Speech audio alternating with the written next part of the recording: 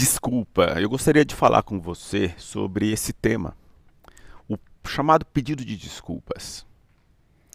É claro que eu estou falando de uma coisa meio coloquial, né, do dia a dia. As pessoas cometem equívocos com as outras. Ei, desculpa.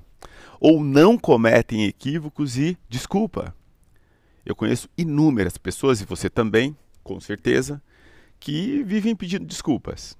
E aí você olha, peraí, não houve ofensa, bem essa pessoa está pedindo desculpa. Não há culpa entre nós, costumo brincar. Ora, é muito importante entender que a noção de culpa, Schuld, do alemão, bem tratada ali na segunda dissertação da genealogia da moral, de Nietzsche, um livro com que complementou ali o Para Além de Bem e Mal, é um termo assim que tem uma profundidade na cultura ocidental. Então, longe de fazer aqui uma reflexão nos termos de buscar a origem dos preconceitos morais, longe disso, longe também de fazer uma diferenciação aqui da moral de senhores e moral de escravos. Longe disso. Vamos focalizar apenas o termo culpa nos termos de um pedido de desculpas que se dá na sociedade de forma corriqueira. Pegar exemplos concretos, recentemente, o monarca e toda a sua, enfim, infeliz vida, porque faz bastante tempo que ele tem sido infeliz do ponto de vista da cultura, do ponto de vista da civilização, e aí soltou aquela de ser favorável a um partido nazista. E aí ele fez um vídeo para pedir desculpas. É engraçado que essas pessoas, quando pedem desculpas, elas não se arrependeram e não entenderam o real motivo daquele linchamento virtual, dos posicionamentos de tantas pessoas contra essa pessoa, contra aquela abjeta fala. Ele não entendeu, tanto que ele diz: se alguém se ofendeu, eu peço desculpas. Ora, se todo mundo que pedir desculpas pede desculpas na hipótese de que se alguém se ofendeu, significa que a pessoa não está pedindo desculpas, efetivamente. Ela não compreendeu que fez algo que ofendeu o outro. Esse é o ponto.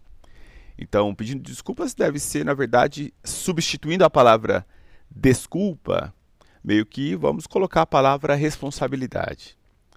Não há culpa entre nós, mas há responsabilidade entre nós. E se você cometeu um equívoco, é muito importante, caso você tenha condições intelectuais mínimas já desenvolvidas na infância, de entender que você deve sim se reportar ao outro de forma verdadeira, arrependendo-se primeiro, que é a condição, para não repetir aquele erro.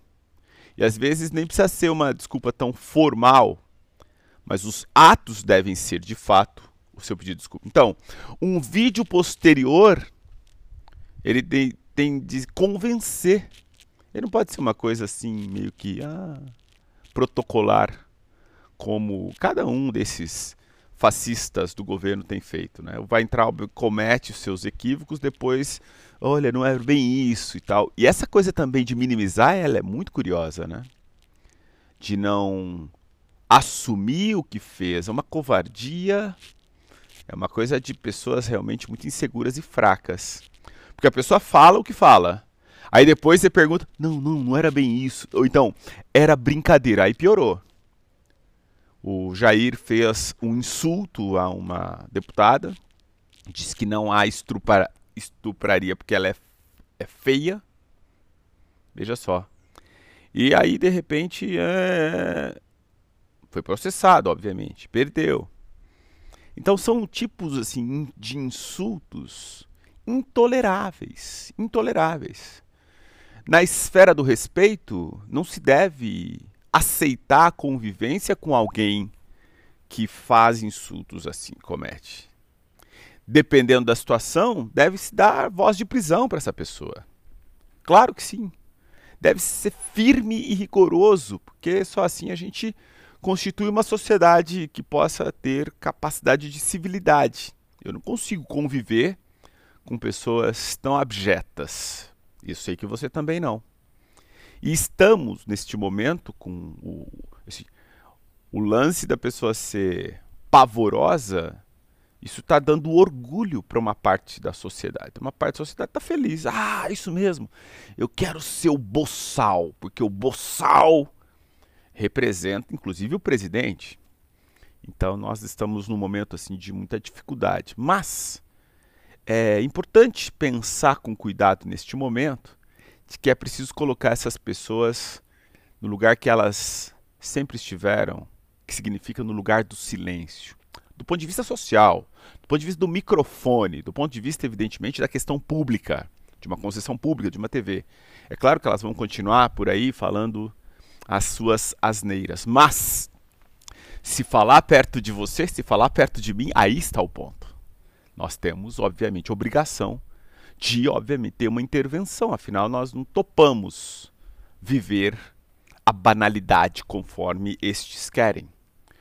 O Camargo, da Fundação Palmares, acaba de fazer um insulto ao congolês Moisés.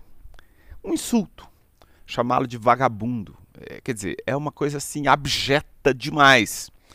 É preciso que as nossas instituições funcionem e que esse camarada seja preso. É o mínimo.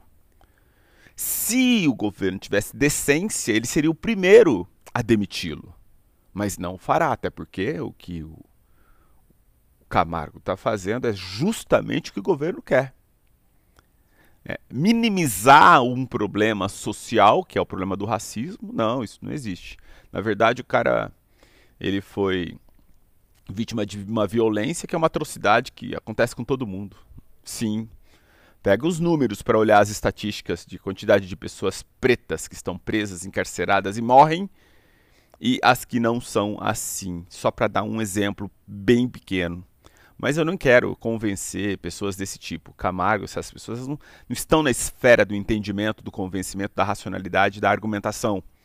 Essas pessoas é o Código Penal, infelizmente. E olha que eu sou abolicionista, hein?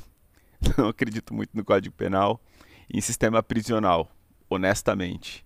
Mas pessoas assim, elas devem ser de fato apartadas da sociedade. Não sei se você concorda, discorda, o que pensa sobre, mas é assim que fazemos os nossos conteúdos para reflexão. Samuel Mendonça topa pensar. Venha sempre tomar um café. Até.